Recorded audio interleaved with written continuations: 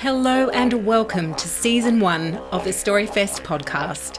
Storyfest is a biennial celebration of the art of storytelling held right here on Murrumarang country in the Milton Mollymook Ulladulla region on the beautiful New South Wales south coast.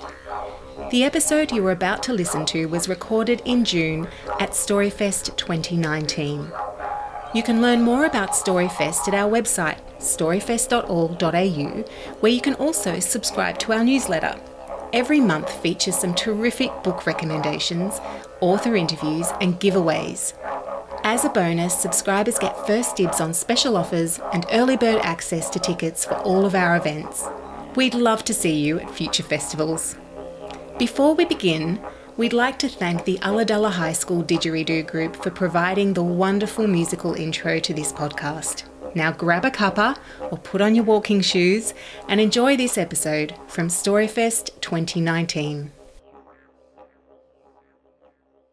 Welcome everybody to this session, Unforgettable Settings, and we're in a pretty unforgettable setting. Privileged to host our three writers here today. Karen Viggers, Robert Hollingworth and Candice Fox. My name is Inga Simpson. I'm a local writer as well. I'd also like to acknowledge that we are meeting on Murrumarang country, which is part of the Yuin Nation, and pay my respects to elders past, present and emerging. So, formal introductions. Karen Viggers was born in Melbourne and grew up in Healesville and the Dandenong Ranges. She studied vet science at Melbourne University and practiced as a vet before moving to Canberra to complete a PhD in wildlife health at ANU and has worked with a wide range of native and domestic animals. Karen lives in Canberra, but if you've read her novels, you know that she travels a bit and likes wild outdoor landscapes. The Orchardist's Daughter is Karen's fourth novel. Her previous novels are The Stranding, The Lightkeeper's Wife and The Grass Castle. And Karen's books have been translated into French, Italian, Norwegian, Slovenian, Spanish. But The Lightkeeper's Wife and all of her work has enjoyed a particular success in France, which we might come to later. I suspect it's got a bit to do with the setting. Robert Hollingworth is an award-winning visual artist as well as a writer, a former winner of the Sulman Prize and has held more than 40 solo exhibitions in Australia and overseas. A strong interest in ecology and the natural environment. Again, a good place to be. His previous books include Nature Boy, They Called Me the Wild Man, which was shortlisted for the 2010 South Australian Premier's Literary Awards. Such a mouthful. Smythe's Theory of Everything, which should sort you out for some time. Yeah. And So It Was, an artist's book of short stories and illustrations. The Colour of the Night and A Blank Canvas is his latest and sixth book. It began its life as a short story. Robert has also written essays and art reviews. But in 2015, Robert moved from Melbourne to the local area, very local, where he paints and writes full-time. And Candice Fox was born and bred in Bankstown in Sydney's west. Strong supporter in the front row. The middle child of a large family. After a brief stint in the Navy, I'm as surprised as you are. She turned her hand to academia and taught high school through 2 undergraduate and 2 postgraduate degrees. That is also a mouthful. She's pretty good at crafts, an animal lover and wine drinker, in good company here, and living in Sydney. Hades, Candice's first novel, won the Ned Kelly Award for Best Debut in 2014. And the sequel, Eden, won the Ned Kelly for Best Crime Novel in 2015. Candice was only the second author to win those back-to-back. She's also the author of the best-selling Fall, Crimson Lake and Redemption Point, which have all been shortlisted for Ned Kelly and David Awards. In 2015, Candice began collaborating with James Patterson. Their first novel together, Never Never, set in the outback, was a bestseller here and went straight to number 1 on the New York Times bestseller list. And since then, they've written Black and Blue, 50-50, Liar Liar, Hush Hush, a bit of a theme. In the Harriet Blue series, her books are published in 15 languages, or they were at the time of the bio that I read. To kick off, could I ask you to talk about your most recent books or series, in your case, Candice, and how you chose the setting? Was there a process? Did the setting come first or the book? How did that go? Go ahead. Oh, okay, sure. My latest book was actually with James Patterson. That's Hush Hush. But the setting was more important for me in my own last series, the Crimson Lake series set in Cairns. And I suppose I started that series trying to figure out where I would run if the whole world hated me. So the series is about a guy named Ted who is accused of a terrible sexual assault against a teenager. And he lives in Sydney, he has a wife, he has a family, he has a job, and he just has to go because he's public enemy number one. You know, I was going for a kind of a Dennis Ferguson vibe where the mob literally comes for you at your door. And I thought I would run to Far North Queensland because I have lived there myself, and it's just sort of, it's the kind of place where you think to yourself, if I leave my house for a week, I'm going to come back and it's going to be covered in rainforest and there's going to be things living in it. Like, it's very wild. And for him, I suppose I wanted the idea that he could grow a new life there because it's so lush and everything. But a lot of the experiences he's had in the series, I actually had living there. Like, he's a Sydney man, so he doesn't really know how to deal with an enormous snake turning up on his porch. And he rigs an elaborate snake catcher with a broom, a hollowed-out broom handle, and all this kind of thing. And I did that, and that's how I chose that. Yeah. And did the writing of some of those experiences, attributing them to Ted, did that start to shape his character a bit or change his character? Yeah, because after this accusation, he loses everything. His wife turns his back on him. He's a policeman, and all of his police friends are like, well, the evidence seems to suggest that you did this thing.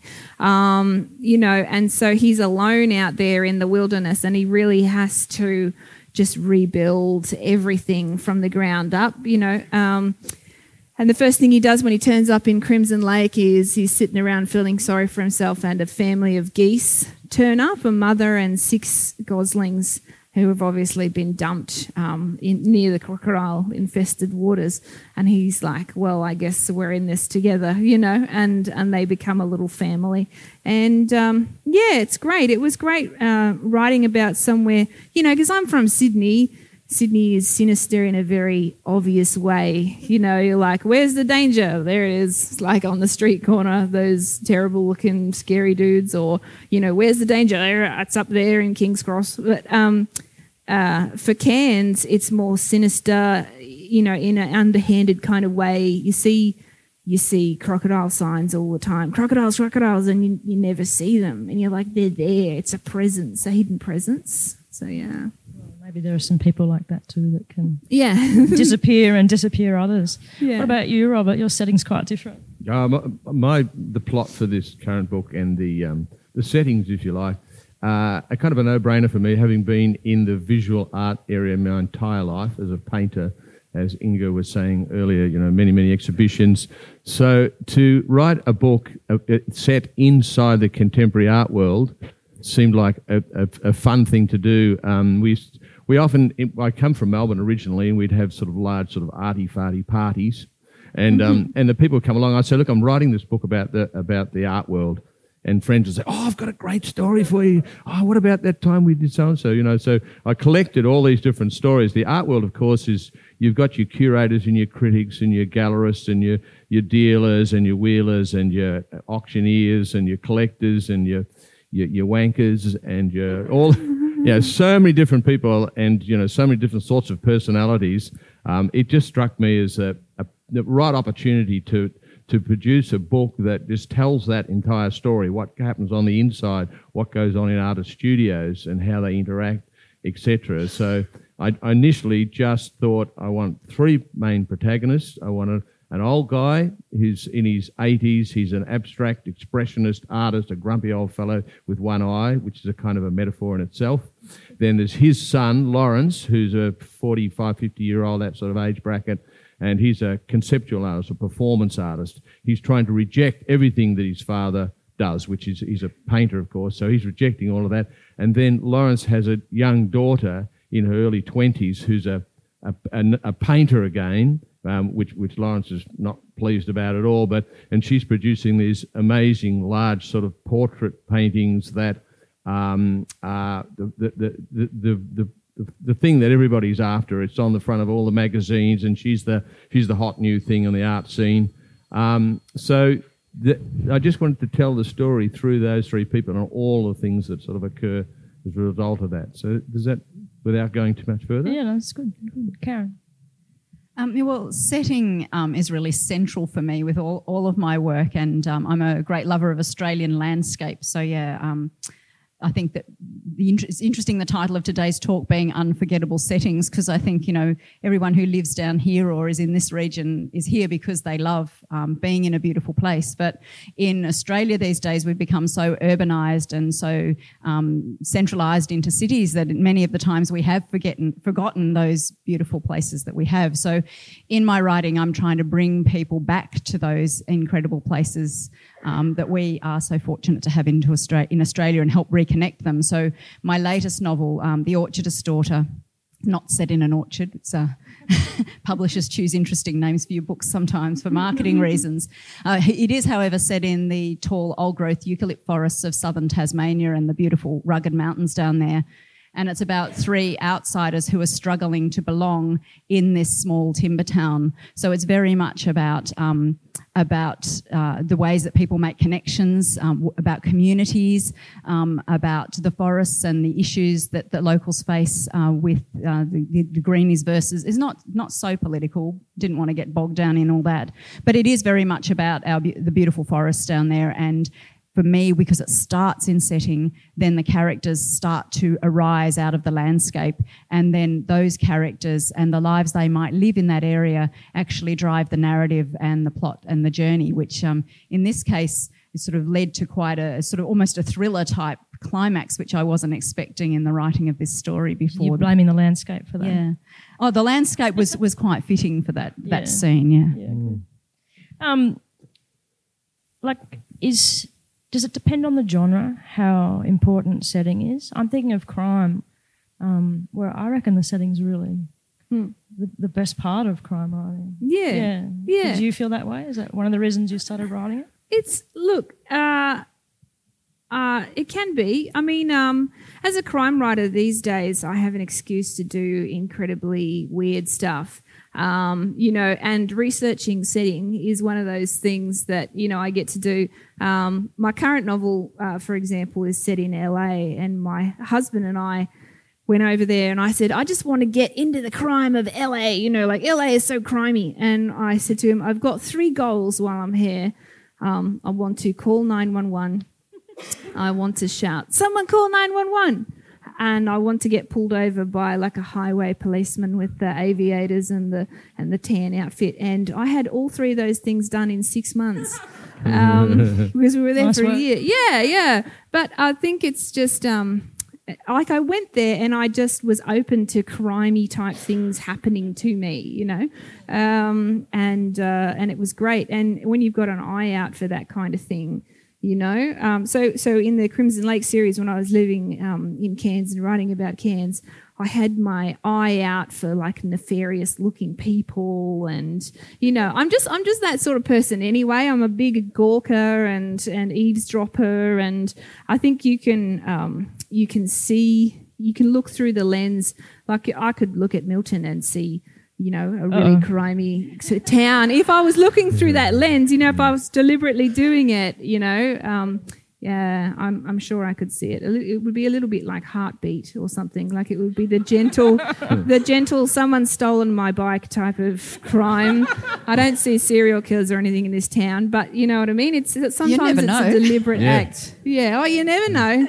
You never know. And how is it collaborating with Patterson? Like, different continents, different Yeah. upbringing, different sense of the world and landscapes. How was it writing an Australian landscape with him? Yeah, it's good. I had some explaining to do about different things to him because, when we started our relationship writing together, he said, all he said about the book series was, I want a strong male protagonist, which we didn't end up with. We ended up with a strong female protagonist. And he said, I want a setting within Australia that's not like a metropolitan city. Like I'm a bit bored of the glittering Sydney harbour type of thing. Everyone's seen that. And so I said, well, I'm thinking about like the outback, like a small outback town or maybe a FIFO mine or, I said Navy ship, but I hope that he didn't say yes to that because I had a terrible time in the Navy. I get violently seasick. So that was sort of stage one of how badly that experiment went. He said, what's all this about a FIFO mine? Like, what is that? And this kind of thing. And I got into all the FIFO slang, like they call the demountable buildings where they sleep at night dongers. And he's like, what is a donger?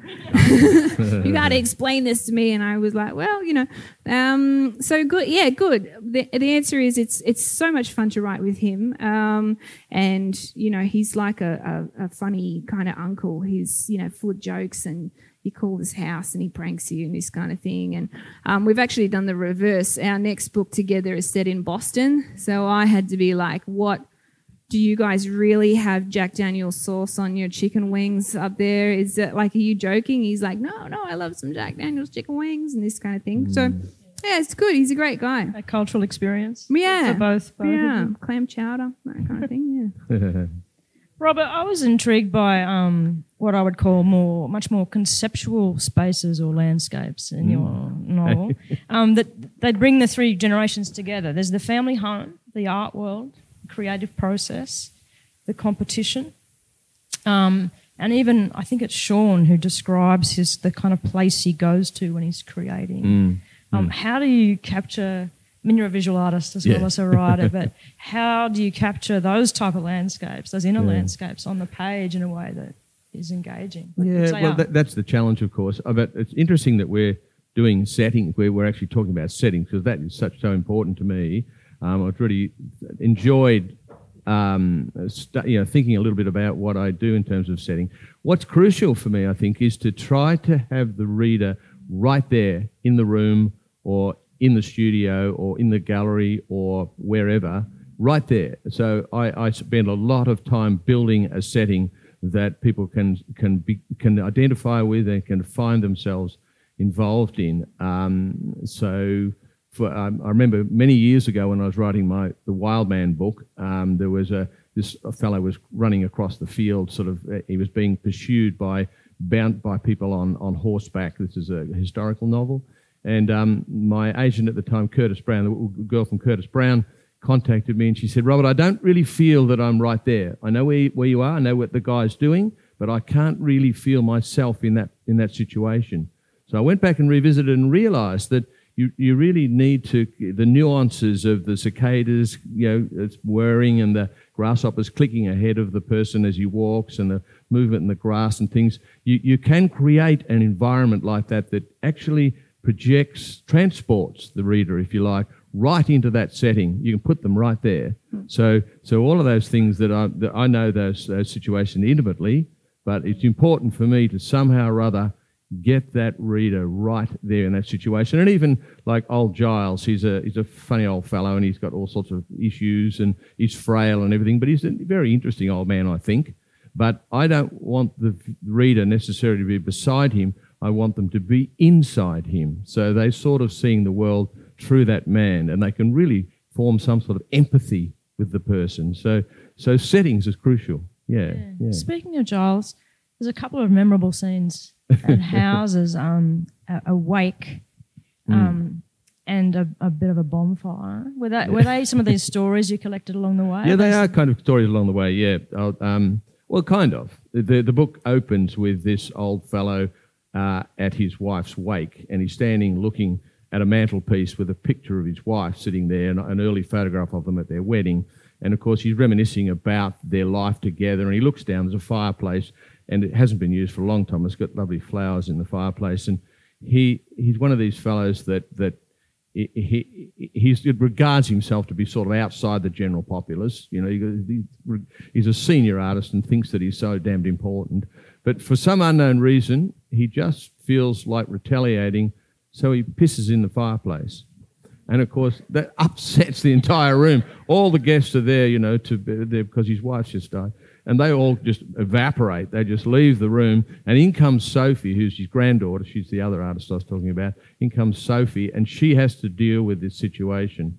So it's a lengthy story, but he says, why shouldn't I? If it's good for Jackson, it's good enough for me. He's talking about Jackson Pollock, who in fact did pee in a fireplace. And and of course, Sophie, if it's good enough for him, it's good enough for me. She thinks he's sort of also referring to the fact that he should be famous like Jackson Pollock as well, you know, and I can do these things. So this ongoing scenario, she has to deal with that. She goes out into the backyard. She's got to find her father, Lawrence, who's the other artist, and so it goes on. So I try to create quite a lot of wit and humour and carry the audience through that way. I think it's more memorable if there's some humour in a story. I think that becomes a more memorable sort of event. So, certainly a memorable opening. Was the fire burning? No. I was going to say, because no wonder everyone evaporated if it was. No one's there. So. Karen, I've noticed that in your books, those wild settings, particularly forests, seem to be where the characters tend to open up or find themselves. And I'm thinking of The Orchardist's Daughter, when Mickey and Kurt have a pretty fractious relationship, but when they go for a walk in the forest, that's kind of one of the better moments that they have.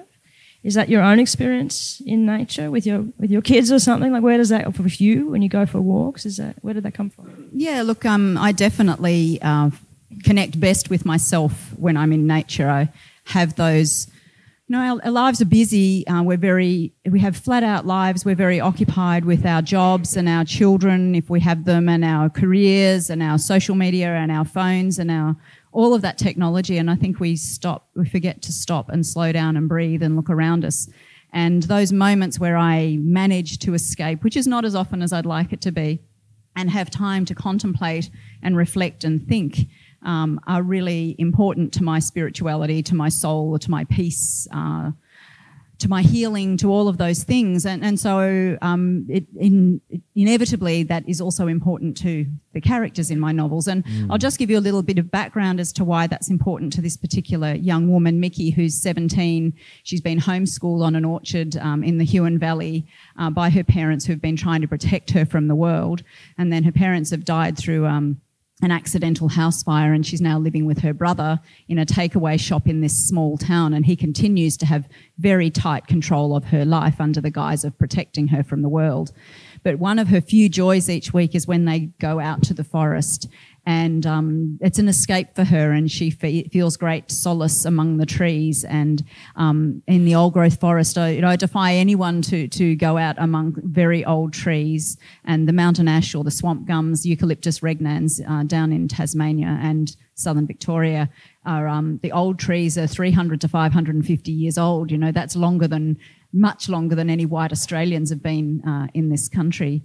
And to stand beneath those amazing trees and look up and feel and smell and sense that feeling of being in the forest. And I defy anyone not to feel moved in that situation. And so that is important for my characters, and it is important for me. What I'm trying to do in my writing is to take the readers there, just as you're saying, Robert, with the characters, to feel what it's like to be there, to hear the leaves shifting slightly in the breeze, to hear bits of bark slapping against the trunks of trees and branches squeaking where they're rubbing against each other, and rustlings in the understory and the smell of the rotting leaves, but without giving you so much description that you feel bogged down in that, but just little nuances and hints to take you there and transport you there. So not only are you in that place, but you are relating to the struggles, the human struggles of the characters, which we all have, you know, the good and the bad. So you will feel the traumas and the trials, but also the triumphs and the joys of those characters. And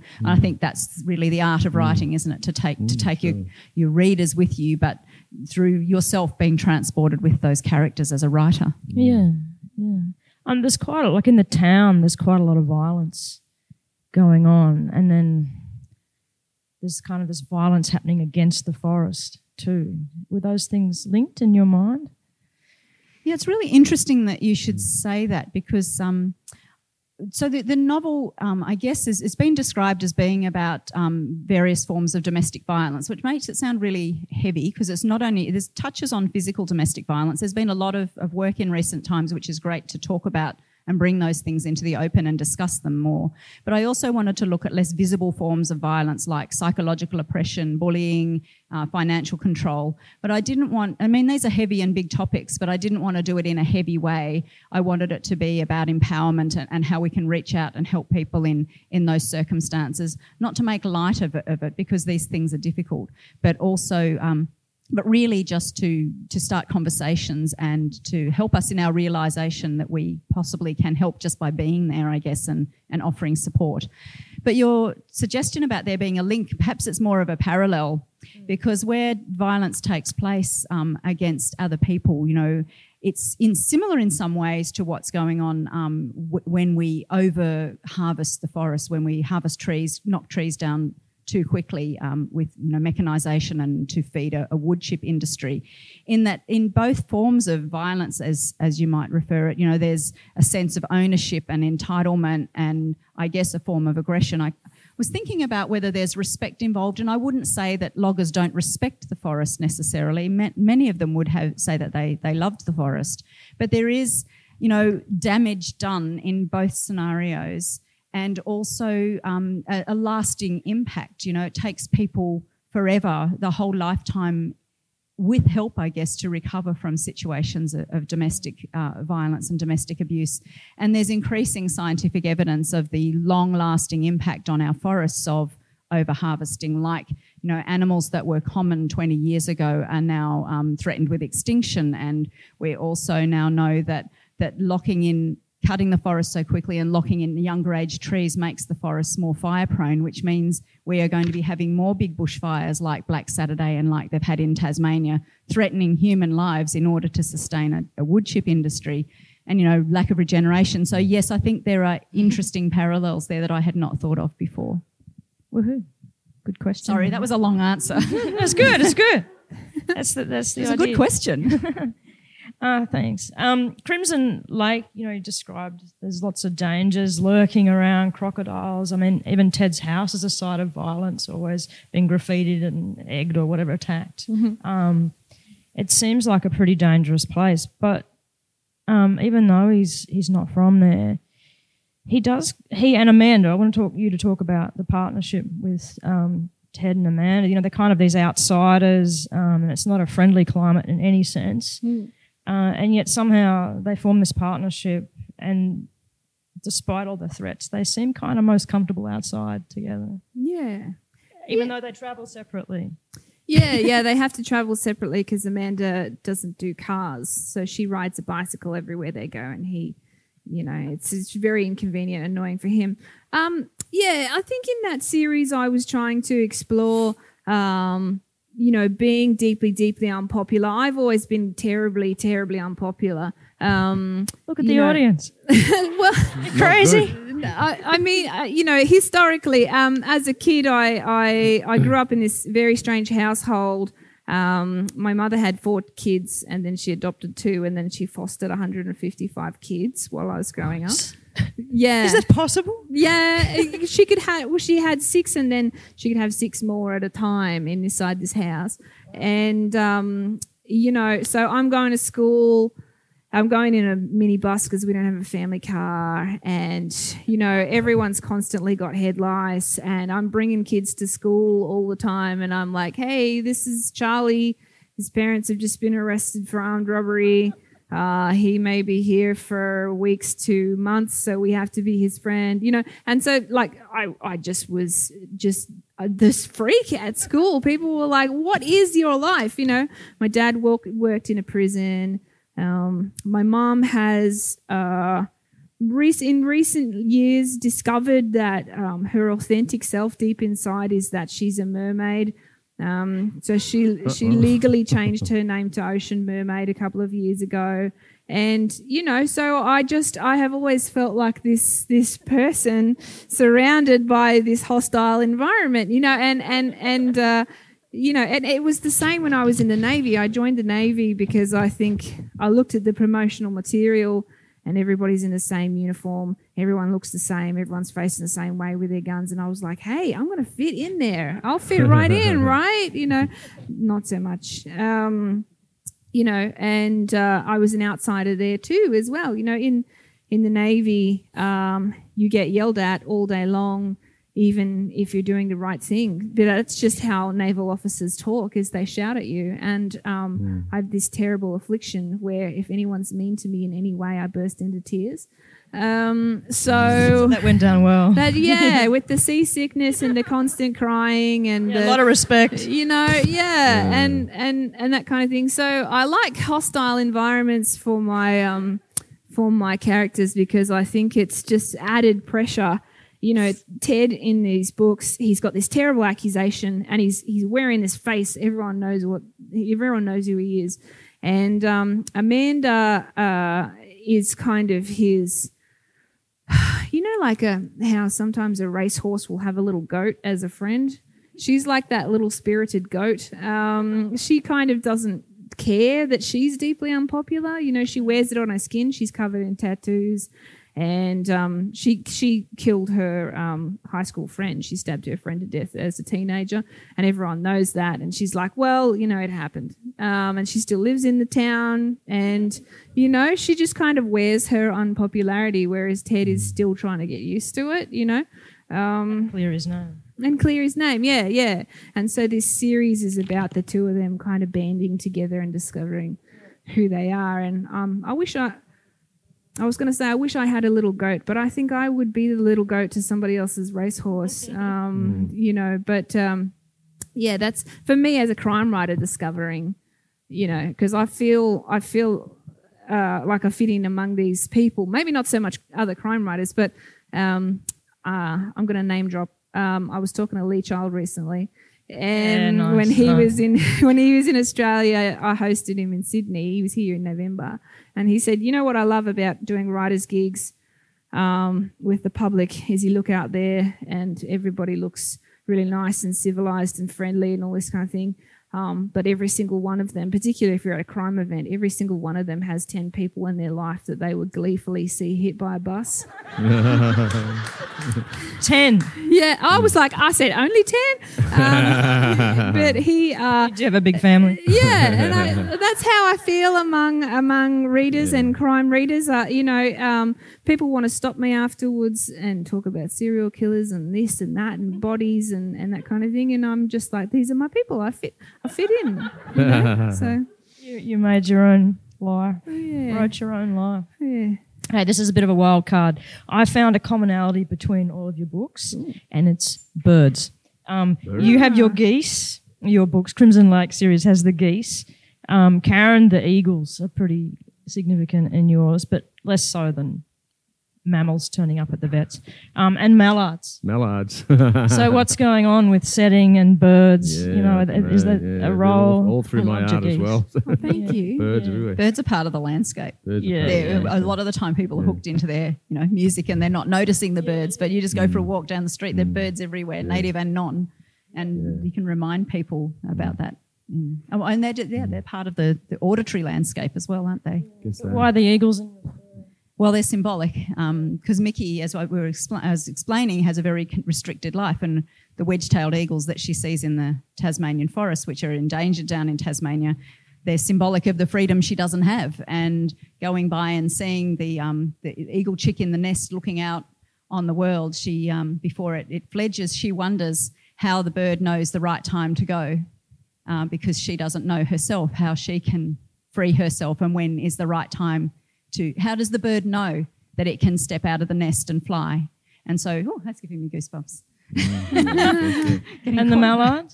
Well, the mallard, again, it's a metaphor, isn't it, for something else, I guess. But I'd like to go a little bit lateral for a moment, if I could, explaining about settings, what's important to me about settings.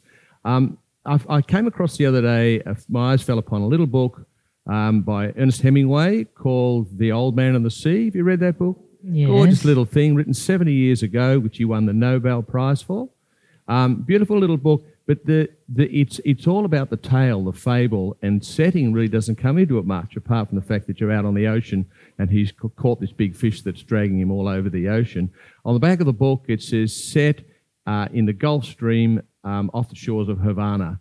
They write that on the back of the book, but it doesn't actually mention any of that in the book, or the fish, what sort of fish it is. He's in a little skiff, but we don't know anything about it at all. So it's all about the fable, all about the tale. For me, if I was going to write that book, if I was going to rewrite it, I would want to develop the setting. I would want to, if he's in a little boat, what is it painted? Is it wooden, first of all? So more Is it painted? specificity? Yeah, all of the detail. You know, what colour is it? Are there fish scales stuck to the side of the gunnel thing? Is an oil slick in the bottom of the... every little detail, so that the reader actually is right there. Aren't right you there, in that though? space. I am completely there in that Yeah. novel. Well, and but it it's- appears it's in my every book. boat. I know. Every fish, it's every gorgeous. ocean. Yeah. But for me, as a humanist realist sort of writer, I really want the nuance. I want the detail. It's a thin little book, and as we know, it's a fable. Or a tale, if you like. It's a story. It's a fabulous book. You're quite right. Yeah. But I can sort of see. I would want to know, what about the old man? You know, what about his background? Where's he come from? Why is he a fisherman? Has he had a relationship? So Is it's there already something twice as happened in his long if life? you're writing it. Pardon? It's only twice as long. So I would build this big scenario. That's just me. So that's what I'm saying. That's why setting interests me, because Yeah, for I the would build this specifics. great, Yeah. huge thing. It might not work, but that's the way. I So like do you to have work. to really know a place to write about it? Can I you think do it you in a do. 3-month trip to LA? No, you definitely have to know about the place. You have to know. You have to be there. I mean, you know, my father was a professional fisherman for a little while. I spent a lot of time in boats. My brother's a yachty, sails around the Whitsunday Islands. He's up there right now, somewhere out there, and I've been with him for months on the water. So I think you do need to know it. But once you do know it, I mean, a lot of people, I guess you know about boats. Maybe you don't. But if you didn't know about boats, then, you know, I'd love to be able to just sort of show that space. Edward St Alban is a terrific writer. I think he's one of my favourites, and he does that. He just takes you right into the nuance, and you just go, wow, you know, I really feel that space, you know. Anyway, that's the settings. I hoped you were going to talk about mallards, because mallard. There's one thing I know about mallard ducks, and that's that they have a spiral-shaped penis. Which I think is really... It's the sort of detail you would latch on. I was going to say, hey, I knew that. Hey, I didn't know that. Is that all ducks or just mallards? It's know. pigs. It's pigs Now we're that on have pigs. Sorry, I'm a vet. Don't bring a vet to a Not writers' festival. Yeah. It's Is it pigs not that have the the spiral ducks? penis. No, I don't think mallards do. No. I really didn't anticipate this turn. Anyway. I really want to know about those geese because they're great. Like, where did they come from? I love them. Well, birds have always been terribly important to me. My mum, you know, is a bit of a rescuer. She was rescuing all those children. She would do the cleanup and pick up all sorts of stuff from the clean. Her house is full of like crazy stuff. Like she has a mannequin next to the TV set dressed up as a bride, and she has a full-size nightclub disco ball in her kitchen that's hung so low you've got to lean around it, you know, to do anything in the kitchen. When we were growing up, she was a big animal rescuer. You know, inappropriate animals at times. Like we had this backyard that was full concrete because she hates grass in Bankstown, which is quite urban, with these man-sized kangaroos hanging out there in the backyard. And she would do all animals except birds, you know, because mostly they weren't worth her effort. Mostly they would die. They're a bit flaky. And so she would say, oh, Candace, young Candace, you know, I'm 5 or 6 years old. She's like, here you go, have this injured bird, you know, and you can get involved, which is an odd parenting decision, you know, because I'm like, oh, take care of it and it will be fine and it'll survive. And Mum's like, yeah, good luck, you know. So I had a lot of dead birds in my childhood. Yeah, and I still rescue birds today because, you know, and I write about them because I know what it feels like to have a panicked bird in your hands. And birds just suddenly appear every time I am near. But injured, you know. Oh, that sounds like a song. Yeah. injured though. Like I was doing a writer's gig at Mossman in Sydney, and I'm like, ooh, Mossman. But I turned up there, and there were all these youths out the front, like scary looking youths with lank, greasy hair and big shoes and stuff. And I was like, oh, I feel old. But then also I have to walk past all these young people and they were wrestling each other and stuff. And I was like, oh my God, this is going to be terrible. It was nighttime, you know, and to get into the library in Mossman Library. Not the Mossman you're expecting. No. And, well, by the time I walked past them, I was like wincing. I'm like, I hope they don't say anything about how lame I am or something. And I heard one of them go, oh, man, I don't know what to do. You know, I don't know anything about birds and all this. And I looked over and all their big shoes were crowded around this little pigeon. And I said, oh, what's happening, everyone? And they said, oh, this pigeon's sick and we don't know what to do and all this. And they were all kind of so, like, distressed. And I said, oh, actually, don't worry. I know exactly what to do. I know about birds and this kind of thing. And I'm going to, you know, I'll take care of it. And they said, well, how are we going to know if the pigeon was okay? I said, well, you can follow me on Instagram if you like. And I'll let you know. And so all these like really punky kids with these amazing selfies with like pink hair and all that started popping up on my Instagram. And it was just great. I felt so bad. I totally misjudged them. And then I rock into Mossman Library and they're like, hello, we're the librarians of Mossman. And I was like, hello, I have this disgusting scabby pigeon that I just picked up out the side. Do you guys have a box? And they were like, why, of course, we'll give you a box, you know, anything for Candace Fox. And they and they let me put it out the back in their office and all this. And I was like, Mossman, you rock, you know. Yeah. Yeah. But that kind of thing happens all the time with me with birds. And how did the pigeon go? Yeah, fine. Yeah. I gave it to I have a pigeon specialist. I gave it to her. She's an odd sort of creature. She does non-native rescues because I couldn't have it at my house. She's got big orange beehive hair and she's talking about how all animals are God's creatures and all this, and she had 4 ibises living in her bathtub and this kind of stuff. And bird people, when we see each other, we're like, yeah, we're weird. The geese are just such lovely constant companions for poor old Ted. Yeah. I love geese. I'm one of those weird people who I don't have any kids yet. There's one in here. But I don't have any outside me at the moment. But I go to petting zoos and reserves and that kind of thing all the time. And then all the kids are there patting the animals, and I'm like, when you're finished with that goat, I'd really love to pat it. You know, I don't want to push kids out of the way. Sometimes I'll like hip barge them out of the way. But you know what? I was standing there and no one was patting the geese.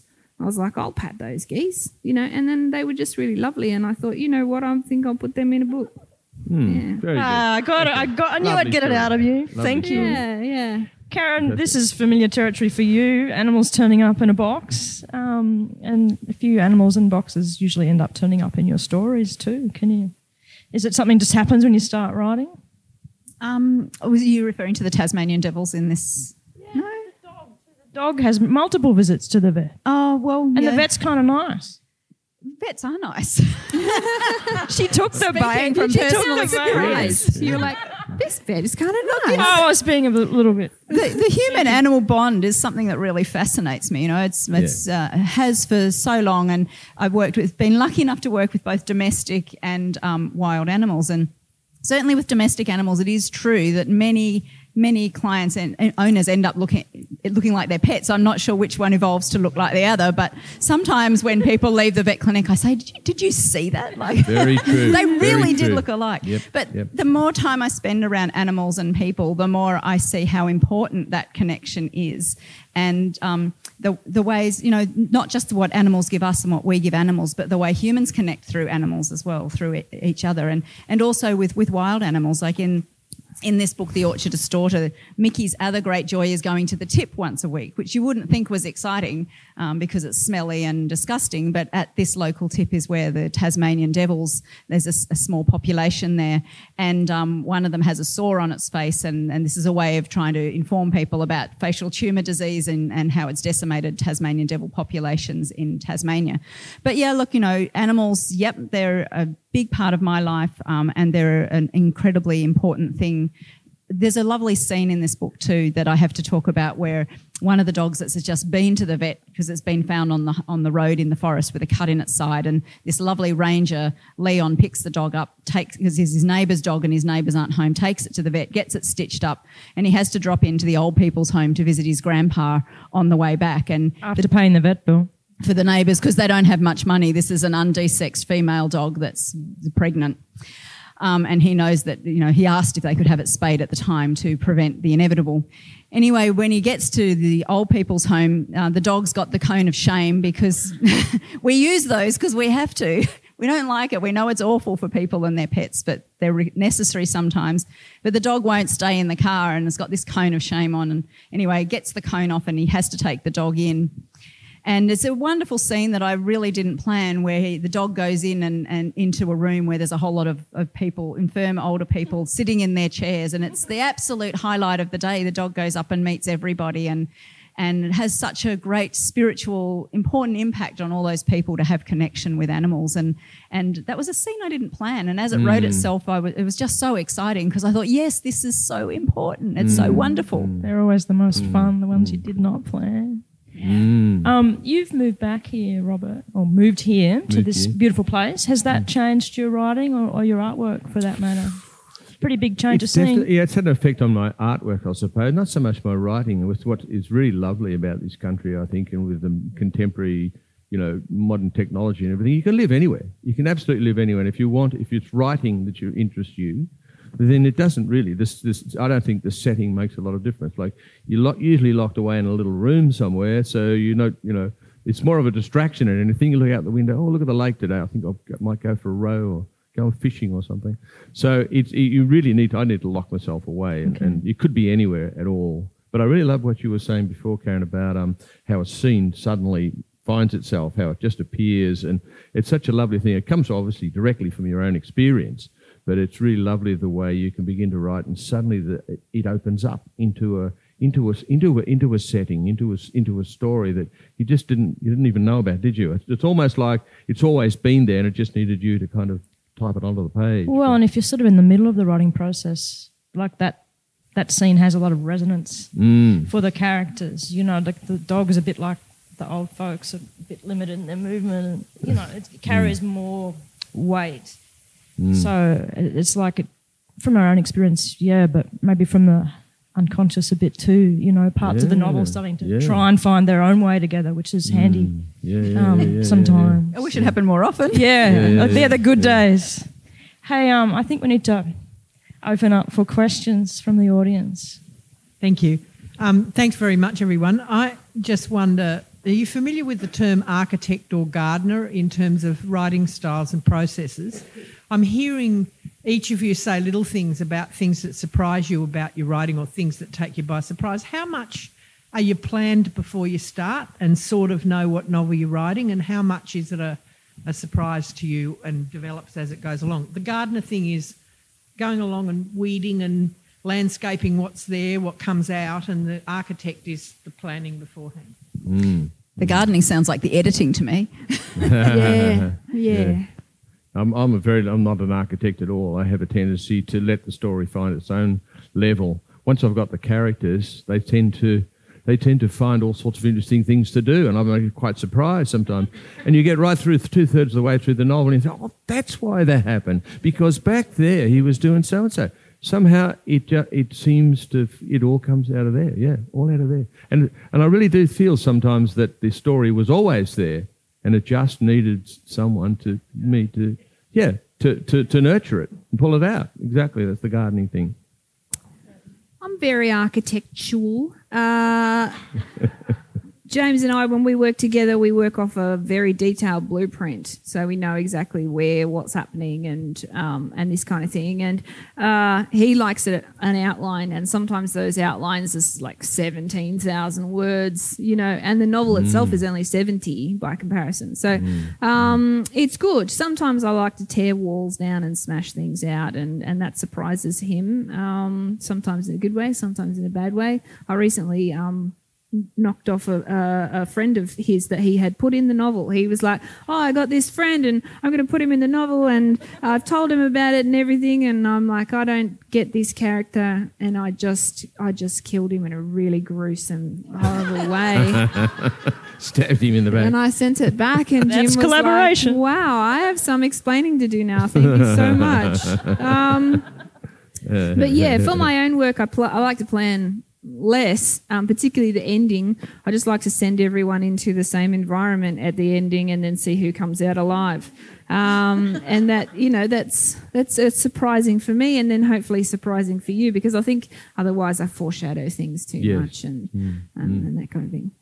I do a little bit of planning. I need to do that to get a feel for the characters and to have a bit of a feel where the story might go, or the narrative might take me. But if in the process, one of the great joys of writing is when you can have a plan and you start to write, and if you stick to that plan, it feels really boring to me. It loses its energy. But sometimes you sort of get caught up with what's going on, and then the character takes this deviation, and I always go with those deviations, even if they don't stay in later.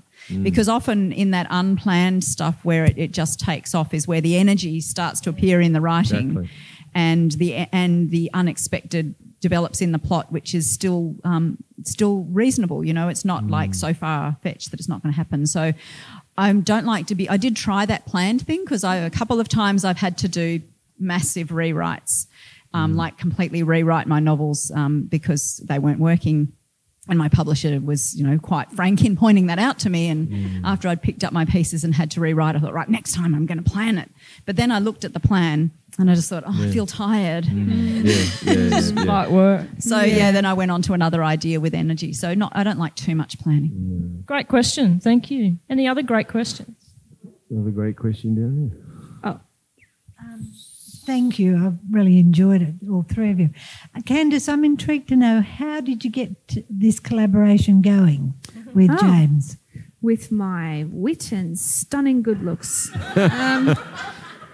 I was invited to... I had written 3 novels on my own, and I was invited to this cocktail party, and it was like, James Patterson is in Australia and he's having a cocktail party. Come along. I was like, whoa. How did I get invited to this, because I didn't feel like I was part of the community. And so I went, and I thought to myself, I'm just going to have my little fan moment with this guy, because I'd been sneaking into my mum's bedroom to read her everything that was in there. She's a huge crime fiend since I was a little kid. And, so I put a dress on and heels, and I got my hair done, because I don't often go to parties, and I got a full head of foils and a cut and blow dry, which in Sydney is about $350. And so I was like, no matter what happens, he's going to see this hair. And he walks in, and there's big writers in America like him, there's this kind of like celebrity feeling about them. And so he walks into the room, and everyone just turned away and was like, oh, my God, there he is, don't look. And I was like, there he is. They just have no subtlety whatsoever. And so I just thought, he's not going to be here for long. He's not going to be the last guy at the party. I've got a limited amount of time, and all these people were swirling around him like little planets. And I thought, I'm just going to have to crash in there like an asteroid if I'm going to get this done.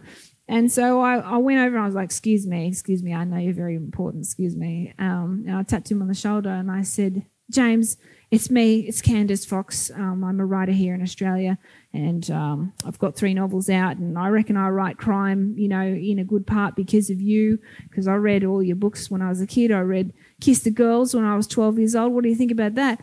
And he goes, that's really inappropriate. What was your mum doing when you were reading Kiss the Girls at 12 years old? And I was like, don't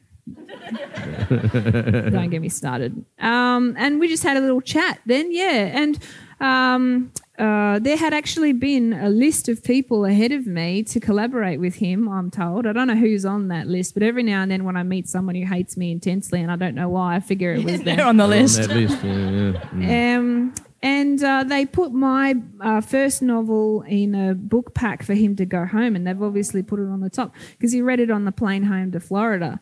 And then he called up and he said, I want to talk to this Candace Fox character.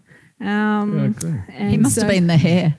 It was Definitely good investment. It was really good. It was some good hair, yeah. But so we started from that, and then I got really ambitious, and we did the outline for the novel and everything, and I stole the ending and I left the ending open, and I was like, so that in the next novel that we do together, we can resolve that. And he was like, I know a business lady when I see one.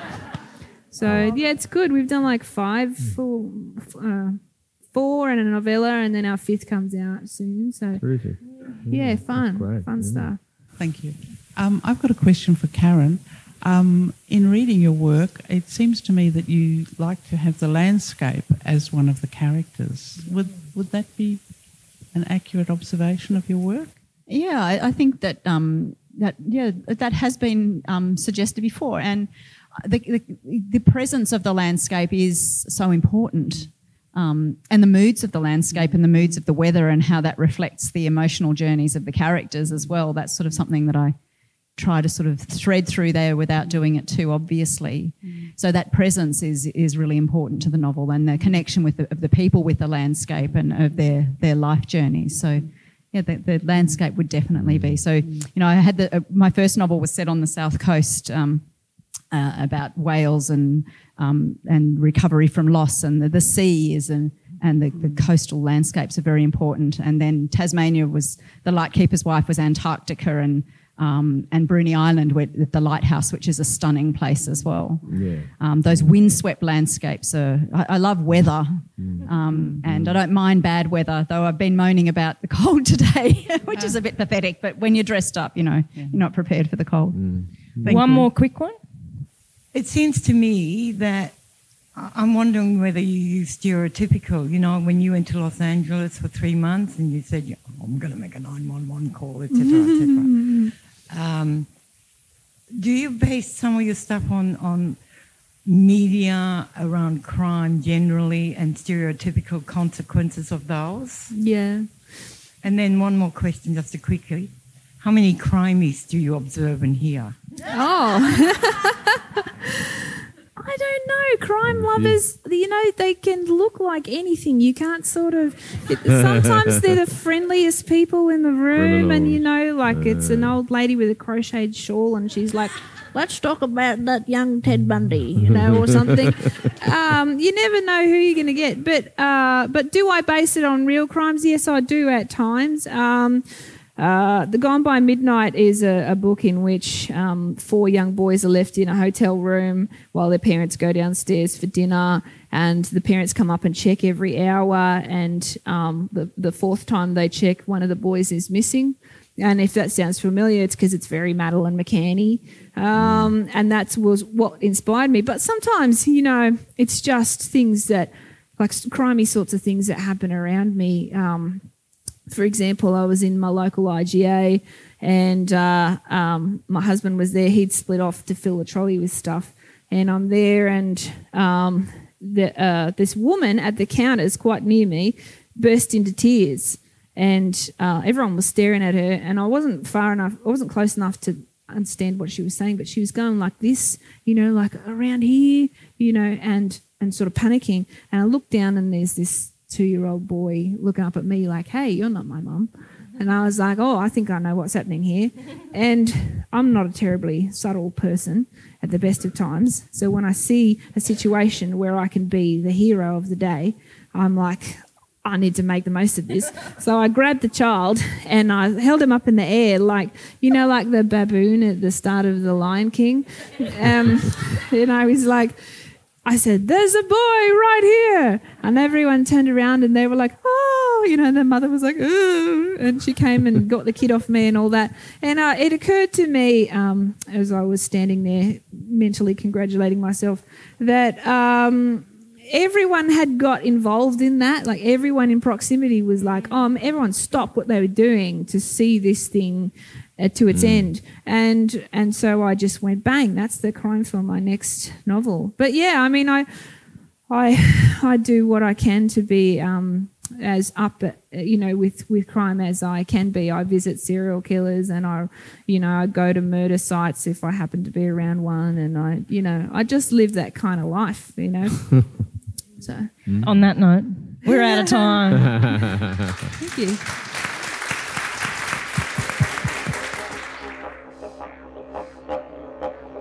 Thank you for listening to this podcast from Storyfest 2019. Come and find us on our website at storyfest.org.au or follow us on Instagram, Facebook and Twitter at Storyfest Inc. And that's Inc. with a C. We'd like to give a huge thank you to Kel Butler from Listen Up Podcasting for her recording and production expertise on this podcast.